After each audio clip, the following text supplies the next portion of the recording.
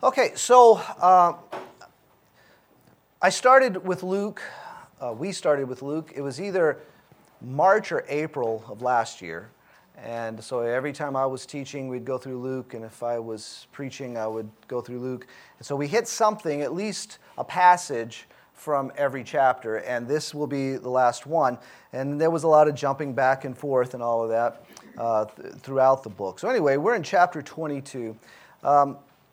Just to remind you, I used to put this chart up a lot when we got started, but just to kind of review it real quick, Luke, we can see it divided into 4 different sections, all introducing Christ as the Son of Man. So there's the introduction of the Son of Man in chapters 1 to 3, then 4 to 8 would be the ministry of the Son of Man, 9 to 10, the rejection of the Son of Man, and then chapters 19 to 24 it would be the crucifixion and the resurrection of the Son of Man. So we, being in chapter 22, this is the context of what's going on in these chapters. So we are in chapter 22, beginning in verse 39, and we'll read to 46. And he came out, and he proceeded, as was his custom, to the Mount of Olives, and the disciples also followed him. When he arrived at that place, he said to them, "Pray, that you may not enter into temptation." And he withdrew from them about a stone's throw, and he knelt down and began to pray, saying, "Father, if you are willing, remove this cup from me, yet not my will, but yours be done." Now an angel from heaven appeared to him, strengthening him. And being in agony, I think that's interesting, after the verse of being strengthened by the angel, being in agony, he was praying very fervently. And his sweat became like drops of blood falling down upon the ground. When he rose from prayer, he came to the disciples and found them sleeping from sorrow, and said to them, "Why are you sleeping? Get up and pray, that you may not enter into temptation." So what's been happening in this chapter is that they've prepared and have taken the Passover. Judas has left to betray Jesus. Jesus has a conversation with Peter about the fact that he's going to Peter will deny Christ. And then he goes to the garden with his disciples to pray. In verse 39, we have the phrase, "as was his custom." And he came out, proceeded as was his custom to the Mount of Olives. I find it interesting that he's doing this, although I must confess, up until studying for this week, is something that I just never paid much attention to. This was his custom, this is what he was doing, and he did this because it was simply his practice. In chapter 21, in verse 37, we read, "Now during the day he was teaching in the temple, but at evening he would go out and spend the night on the mount that is called Olivet." So this was a known practice of Jesus, yet he did not avoid going there despite what was awaiting him. In verse 6, we read, starting in verse 3, "And Satan entered into Judas, who was called Iscariot, belonging to the number of the 12, and he went away and discussed with the chief priests and the officers how he might betray him to them. They were glad and agreed to give him money, so he consented and began seeking a good opportunity to betray him to them apart from the crowd." And then in verse 21, "But behold, the hand of the one betraying me is with mine on this table." And then in verse 47,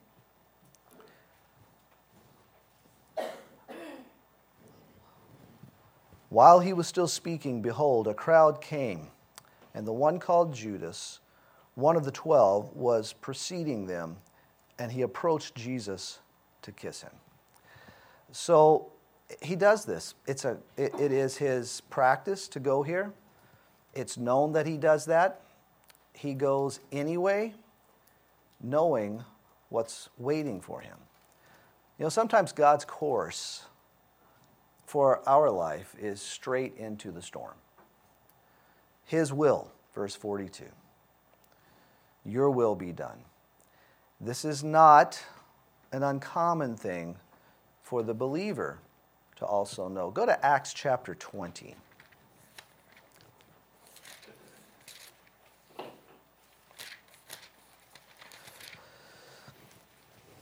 Paul is on his third missionary journey, and here in chapter 20, beginning in verse 22, we read this.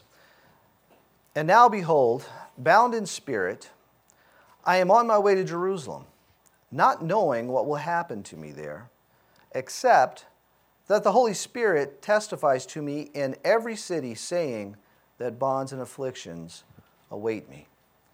So he's going back to Jerusalem, and in every city, the Holy Spirit is letting him know it's not going to be a pleasant visit. And then in chapter 21 of Acts, beginning in verse 10, we read this. As he was staying there for some days, a prophet named Agabus came down from Judea. And coming to us, he took Paul's belt and he bound his own feet and hands and said, "This is what the Holy Spirit says. In this way, the Jews at Jerusalem will bind the man who owns this belt and deliver him into the hands of the Gentiles." When we had heard this, we as well as the local residents began begging him not to go up to Jerusalem. Then Paul answered, "What are you doing, weeping and breaking my heart? For I am ready not only to be bound, but even to die at Jerusalem for the name of the Lord Jesus." And since he would not be persuaded, he fell silent, remarking, "The will of the Lord be done." And though this may be the case at times, it's never without the presence of the Lord. In Matthew 28, verse 20, Jesus says, "Teaching them to observe all that I command you, and lo, I am with you always, even to the end of the age." And again, in Hebrews chapter 13, verse 5, "Make sure that your character is free from the love of money, being content with what you have, for he himself has said, I will never desert you, nor will I ever forsake you." Also staying, since you're in Acts, let's back up a little bit and go to chapter 7. Here, Stephen is on trial. He's been preaching Christ, and the leadership is irate about it. In chapter 7, in verse 51, while he's on trial, he calls those that are accusing him stiff-necked and uncircumcised and hard in ears. So they look great on the outside, but the inside is all twisted and messed up. And this being the most intense moment of the man's life, has to be. While he's standing there, in verse 54, we read this. "Now when they heard this, they were cut to the quick. And they began gnashing their teeth at him." These are the same men that had basically executed Christ. But being full of the Holy Spirit, he gazed intently into heaven and saw the glory of God and Jesus standing at the right hand of God. And how did that affect him? Well, he said, "Behold, I see the heavens opened up and the Son of Man standing at the right hand of God." But they cried out with a loud voice and covered their ears and rushed at him with one impulse. Now, what's the outcome of him seeing Christ, knowing the presence of the Lord as he goes through this storm? When they had driven him out of the city, they began stoning him, and the witnesses laid aside their robes at the feet of a young man named Saul, and they went on stoning Stephen as he called on the Lord and said, "Lord Jesus, receive my spirit." I think that's interesting. You know, he sees Jesus, and then as he speaks, we hear the words of Christ. Then, falling on his knees, he cried out with a loud voice, "Lord, do not hold this sin against them." Having said this, he fell asleep. He sees the Lord. He's reminded, I think it's interesting too, that the position that he sees the Lord in, we know from Hebrews that Jesus sits at the right hand. And here he's standing. Well, it's been observed that Stephen is standing at this moment, because that's the position of the accused in this situation. The accused stands before the accusers. And at this moment, this intense moment, this storm in his life, he looks into heaven and he sees Jesus standing. It's, in my mind, as though he were saying, I've got this. And this is I guess this is what I'm trying to get at. When it's the Lord's will for us to go into the storm, we are enabled for that. When it's the Lord's will for us to go into the storm, we can go straight into the storm because he has gone ahead of us. Hudson Taylor said it like this: God's work done in God's way will never lack God's provision. In our podcast a couple of weeks ago, I interviewed Davina and Nathan McCall, Charlie's oldest son, and his wife. And those of you who know them, you know that they've gone through some tough stuff lately, where they've lost 2 children. One was carried full term and born knowing that she's going to die. And so they had to go through that. And then immediately after that, another child dying in the womb. And this was a very, very dark time for them to walk through. It's still dealing with it. And they, in the interview, if you haven't listened to it, I encourage you to listen to it.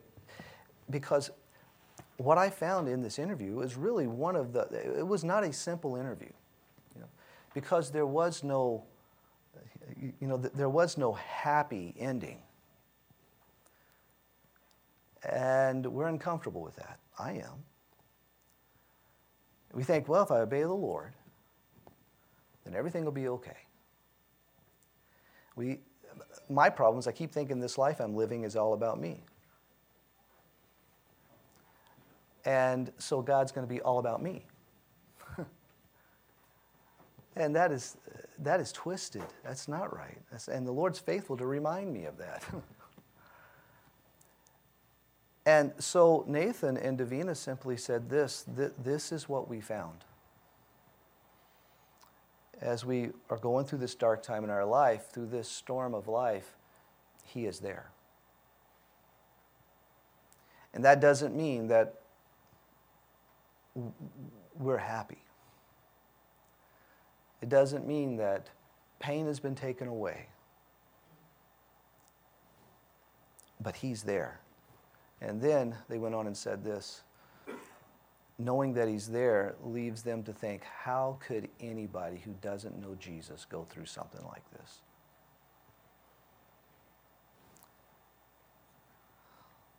Going into the storm, that may be the course that the Lord has for us. And at times, it will be. Any thoughts with that?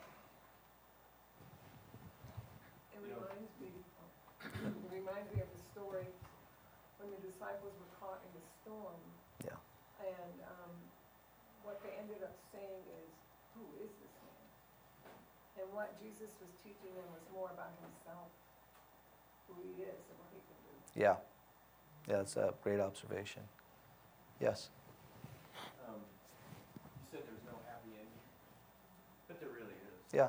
I mean, 2 Corinthians 4:17, for momentary light affliction is producing for us an eternal weight of glory far beyond all comparison.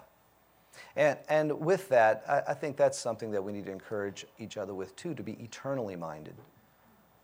I was thinking that, this seems to fly in the face of the health and wealth doctrine, which it does, but the reality is, it is health and wealth. It's just we have to redefine what health and wealth are. Mm. Health is being close to Christ, and the picture of Jesus standing, as Stephen is stoned, it makes you, or as he's accused, makes you realize when we stand, Jesus is the one accused. Mm. If we are standing in Christ, Yeah. he is the one accused. Yeah. And I think that's, I agree. Yeah. go off a long time on that, but I'm not going to. Anybody else? Yeah, those three people, Stephen and Paul and Jesus, that prosperity doctrine doesn't work out so well. It's like I'm saying that they didn't have enough faith, right? Right. But obviously it's not true. Mm. And you're saying that, we're very self-focused. I can see that because we say, well, if it's God's will, it's good for me, and it'll turn out really well for me. When they were all focused on the Lord's will and glorifying Him, and He did accomplish His will. The Lord did, and He was glorified. But the circumstances weren't, to make me happy, to give me material goods, Right. satisfaction in my work. So, I was going to say, Yeah, the go ahead. passage that says all who are godly in Christ Jesus will suffer persecution. yeah. Really kind of begs the question, what does it mean to be godly? And obviously it entails doing something that gets you noticed. Because if you're not doing something that gets you noticed, you're not going to be persecuted. And, we can imagine what those things are. Right. But, Yeah. Thank you. So, how does Jesus go into this storm? How does he lead going into this storm? What does he encourage from them in going into this storm? Verses 40 and 46, he says this, pray that you may not enter into temptation. He repeats this phrase twice. So this is really important. Now, twice in our study of Luke, we've talked about prayer. So let's do just a real quick review. From Luke 18 and verse 1, so just a couple of weeks ago, we looked at this, and just verse 1 reads like this. Now, he was telling them a parable to show that at all times they ought to pray and not to lose heart. And when we were looking at that passage, we looked at this quote from E. Stanley Jones. He says, prayer is surrender to the will of God in cooperation with that will. If I throw out a boat hook from the boat and catch hold of the shore and pull, do I pull the shore to me, or do I pull myself to the shore? Prayer is not pulling God to my will, but the aligning of my will to the will of God. And then when we were in Luke chapter 11, again, certainly looking at prayer there, when Jesus teaches his disciples how to pray. And in verse 2 of chapter 11, we read, and he said to them, when you pray, say, Father, hallowed be your name, your kingdom come. And when we were there, we looked at a comment from Wiersbe who said this, it has well been said that the purpose of prayer is not to get man's will done in heaven, but to get God's will done on earth. Prayer is not telling God what we want and then selfishly enjoying it.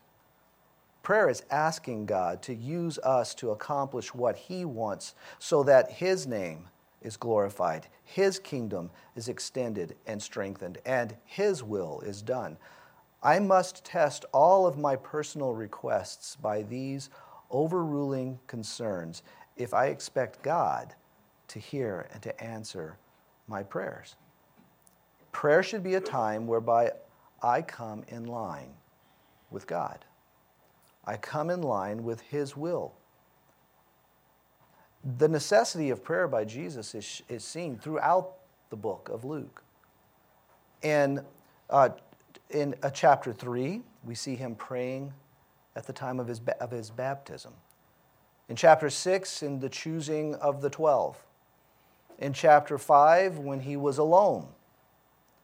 In chapter 9, when he was in public.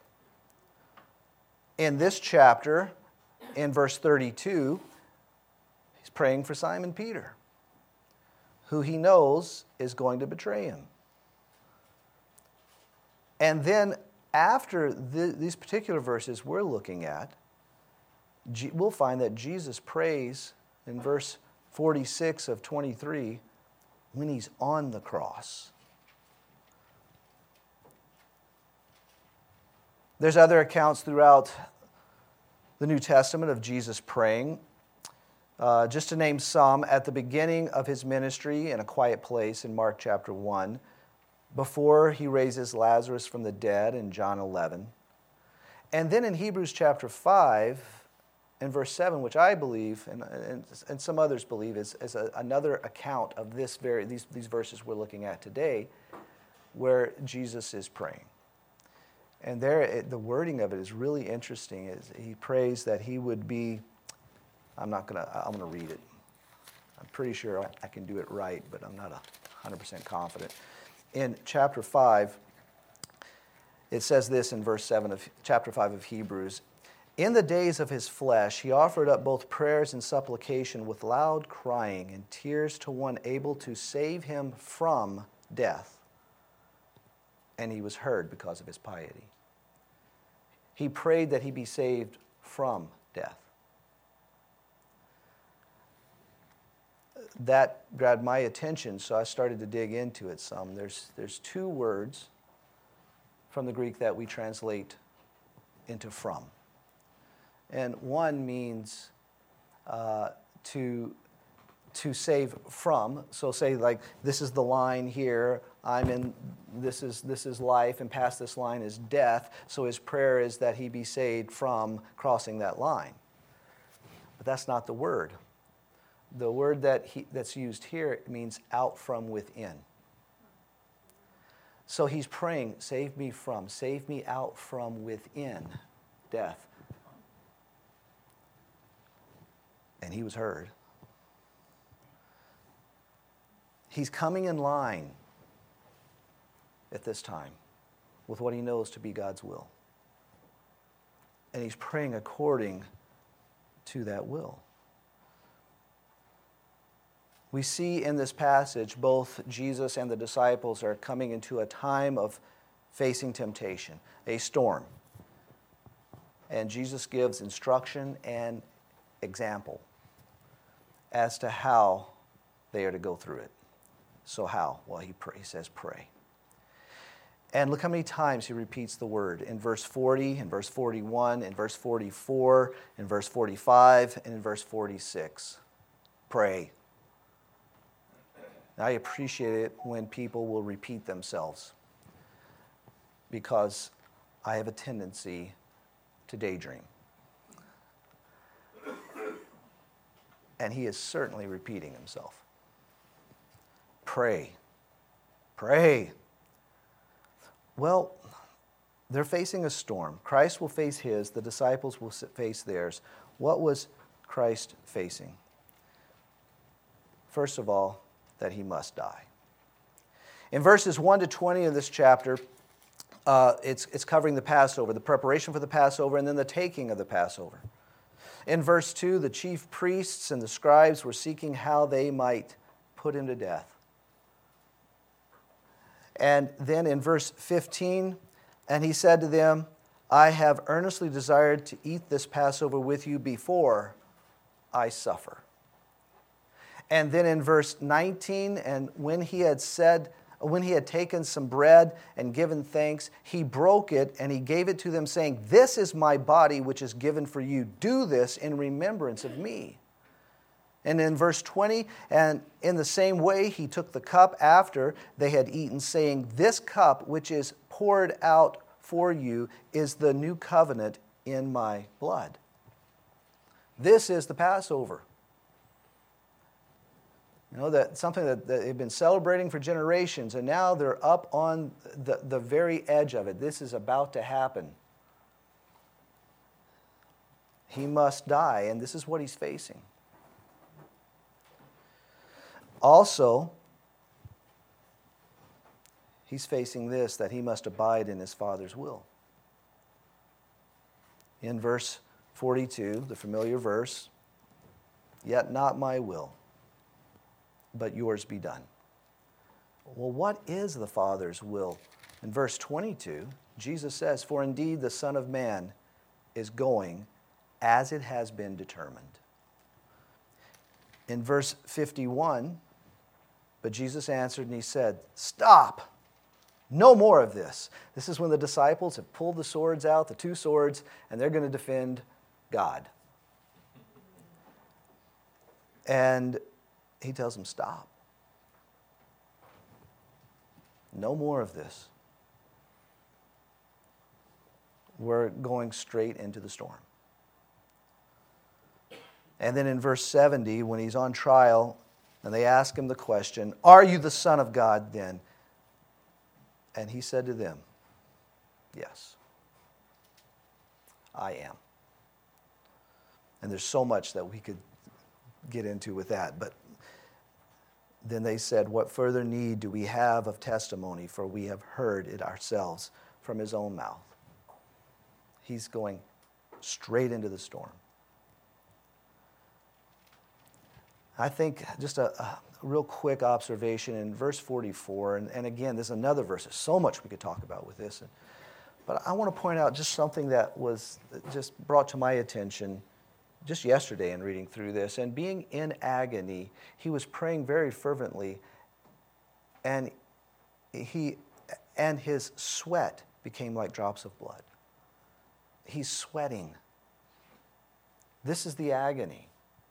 He's sweating. But look, in verse 54, after they had kindled a fire in the middle of the courtyard, he's sweating the same night they're lighting a fire, and we know from the other gospels, that they were lighting the fire because it was cold. I cannot begin to imagine what Jesus is going through. This agony, I cannot begin to grasp this. But he's going straight into the storm. Now, that's what he's facing. What about Peter and the disciples? What are they facing? In verse 45, we read this: "They were sleeping from sorrow," which means grief, grudgingly, a heaviness, a distress. And as I was reading that, I was reminded of personal experience. Those of you who know that we spent just recently 6 years in Louisiana going back to help the family with my dad and his illness, and ended up, Mom being in bad shape too. There were times during those 6 years where I was so distressed. There was such a heaviness that all I wanted to do was go to sleep. All I wanted to do was I was fighting that temptation to just shut down and just escape what I was having to face, what I had to deal with. And I can tell you that that is not a good place to be. I can't emphasize that enough. And that's where these men are. They've been with Jesus. Everything has fallen apart in a matter of days. There's got to be confusion. And then he's talking about, this Passover, and this is his blood, this is his flesh. Something's not right, and they are very heavy. They are very distressed with what's going on. And so it appears they just shut down. But Jesus said, pray. Go to 2 Timothy chapter 3. See, this is not what they're wanting. I'm sorry, I've got you going there too soon, but go ahead and do it. Hold your finger, we'll be there. So the first thing that I see is in verse 45, they're having to face that storm of sorrow. But then the second thing I'm seeing is that they had to fight against the Lord's will.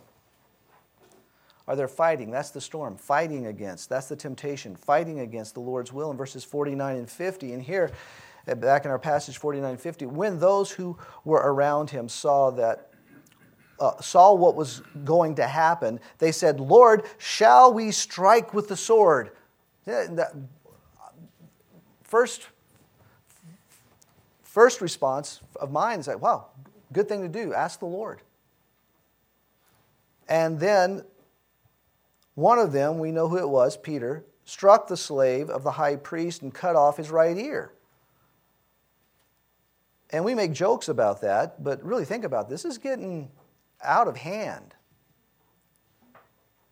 But Jesus answered and said, "Stop, no more of this." And he touched his ear and healed him. Fighting against the Lord's will.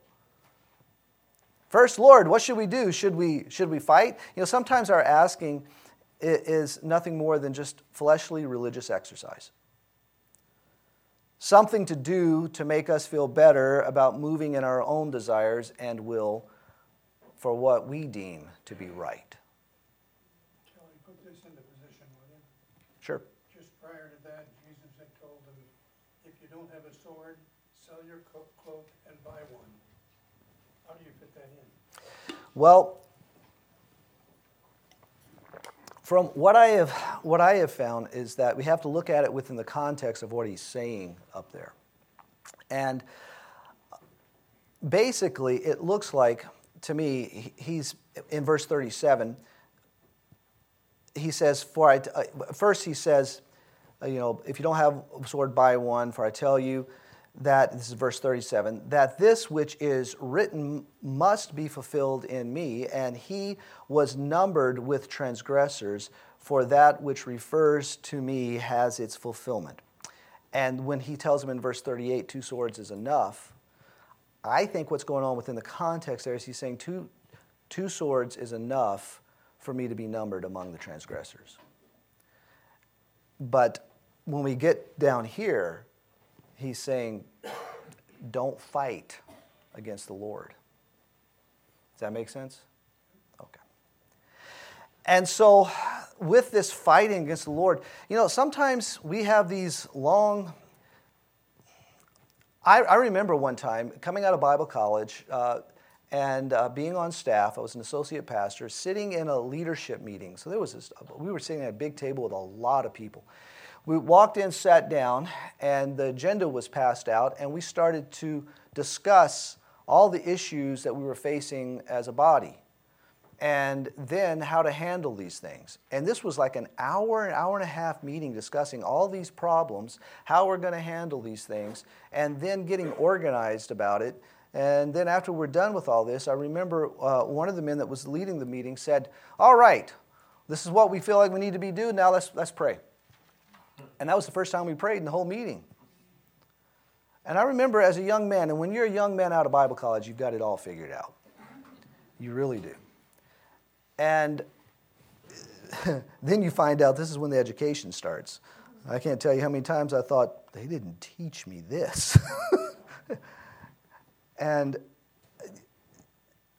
But that did kind of prick me a little bit. That bothered me. Why are we praying now? The passage in 2 Timothy, chapter 3, verse 1. But realize this, that in the last days difficult times will come.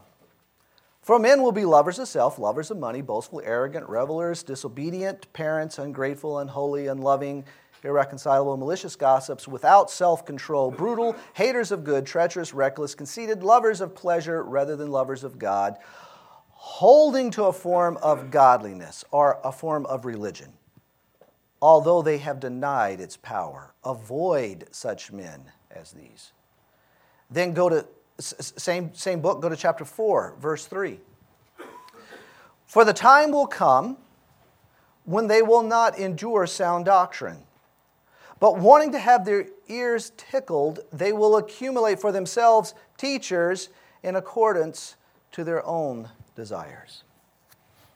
And then in the book of Luke, chapter 6, and verse 46, Jesus is pointing out something that, just the right words is not the beginning or the end of something, but it's the words from the right heart that matter. And so anyway, in chapter 6, verse 46, we read this: "Why do you call me Lord, Lord, and do not do what I say?" Everyone who comes to me and hears my words and acts on them, I will show you whom he is like. He is like a man building a house who dug deep and laid a foundation on the rock. And when a flood occurred, the torrent burst against that house and could not shake it because it had been well built. Verse 49, but the one who has heard, that's the key thing here, the one who has heard and has not acted accordingly, is like a man who built a house on the ground without any foundation, and the torrent burst against it, and immediately it collapsed, and the ruin of that house was great. Lord, would you have us fight? And then they start fighting, not knowing that, what the Lord would say or had to say. And then, finally, pray that you may not enter into temptation, verses 40 and 46.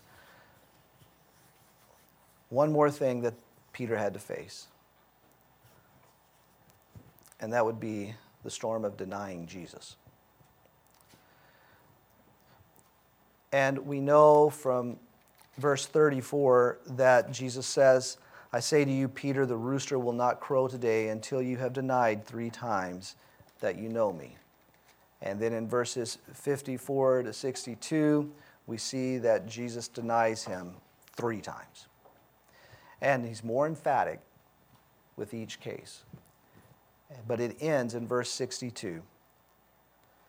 And he went out and he wept bitterly. The word bitterly, he wept violently. With agony, mental agony. He is undone. He is destroyed. The man who does not start with prayer is the man who will be found overcome by the storm. Jesus says, we're going into a storm. Pray. But he doesn't pray, he sleeps. Because he's overcome with what he's facing. And now we find that he's destroyed, he's undone. This is our plight apart from Christ.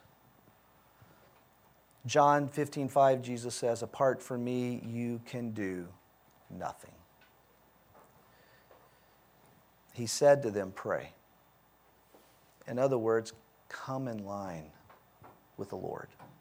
Agree with him. And then he demonstrates it, yet not my will, but yours be done. Bring me out from within, according to Hebrews. Tozer says this, prayer, at its best, is the expression of the total life.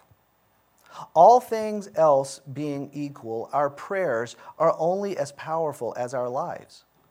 Most of us, in moments of stress, have wished that we had lived so that prayer would not be so unnatural to us, and have regretted that we had not cultivated prayer to the point where it would be as easy and as natural as breath or breathing. Undoubtedly, the redemption in Christ Jesus has sufficient moral power to enable us to live in a state of purity and love where our whole life will be a prayer. Individual acts of prayer that spring out of that kind of total living will have about them a wondrous power not known to the careless or the worldly Christian. I didn't remember this, but had an alumni recently remind me of something that happened between she and I. I was sitting in my office at His Hill, and she walks in with a problem. She says, Kelly, can we talk? I said, sure, sit down. She started to tell me what her problem was. And the Lord, I would not remember this if she had not reminded me just recently. And the Lord just worked in my heart as she was talking, and I just asked her, have you prayed about this? That's not a question that I often ask. I should. But I asked her, have you prayed about this? And she looked at me. She goes, no, I haven't. I said, okay. Well, why don't you go be with the Lord for a while? and then come back and see me. So she was gone for a while. And later in the day, she showed up at my office again, standing in the door, and she says, "Hey, Kelly, I just want you to know that I've been spending some time with the Lord just praying. Thanks for encouraging me to do that, because that's exactly where I needed to be." And then she goes, I'm ready to say, "Okay, come on and sit down." She says, "So I want you to know I don't need to talk to you anymore." And she turned around and walked off. He said to them, "Pray." Are we praying? Any thoughts? So I often think about Jesus and the fact that, we tend to say, well, he was God, why did he need to pray? But we see all these times that he prays. And I remember recognizing this at some point, and then when I saw in Major Thomas's book that it agreed with what I thought, I went, okay, good. Sometimes I wasn't sure if I was on solid ground with this, but when he says that he emptied himself, Yeah. he became like us, and yet he was the perfect example of how to live by the Spirit. And the perfect example of how to live by the Spirit is to be in prayer. Even if you're sinless, certainly those of us who are sinners need to be praying. I thought you were going to say certainly those of us who don't sin. But yeah. Yeah, if we find our Savior praying, should we not be found the same? Anything else? Yeah. I have a brother-in-law who about 3 or 4 months ago was given 6 months to live. His lungs have given way, and he carries around a 50-foot hose from a compressor wherever he goes, 24 hours a day, 7 days a week. And he's going back to the doctor in September. Anyhow, Mary and I have been praying for him regularly, continue to pray for him regularly. And I've gone to these verses, and I'd like to read a couple of them. Can everybody hear? Okay, I'm going to want people to hear you. All right. So we began praying for him. We pray for him every night. Every night we pray for him. We ask the Lord to heal him. And I go to these verses in John, the 14th chapter. "I tell you the truth," this is Jesus speaking, "anyone who has faith in me will do what I have been doing. He will do even greater things than these, because I'm going to the Father. And I will do whatever you ask in my name, so that the Son may bring glory to the Father. You may ask me for anything in my name, and I will do it." And then you go to this chapter 15, starting with verse 7. This is 2 times in a row. This is Jesus, the same thing. "If you remain in me and my words remain in you, ask whatever you wish, and it will be given you. This is to my Father's glory, that you bear much fruit, showing yourselves to be my disciples." So I talked to the Lord about this. I felt that I had grounds to pray for him, that God would heal him. We continue to pray for him. And a couple of weeks ago, maybe 3 or 4 weeks ago, I came to the point where I need to submit my will to the Father's will. But I continue to pray my will, but I continue to submit to the Father's will. These verses have had a powerful impression in my life, these 2 verses that I read. Thank you. Okay, well, let's end with prayer, okay? I'm going to scoot out real quick because I've got to get the music together, so forgive me for that. Next week, Jack takes over, and he's going to take us into a study of Ruth. So if you want to be prepared, you can go ahead and read. So let's go ahead and pray. Mark, would you lead us in prayer?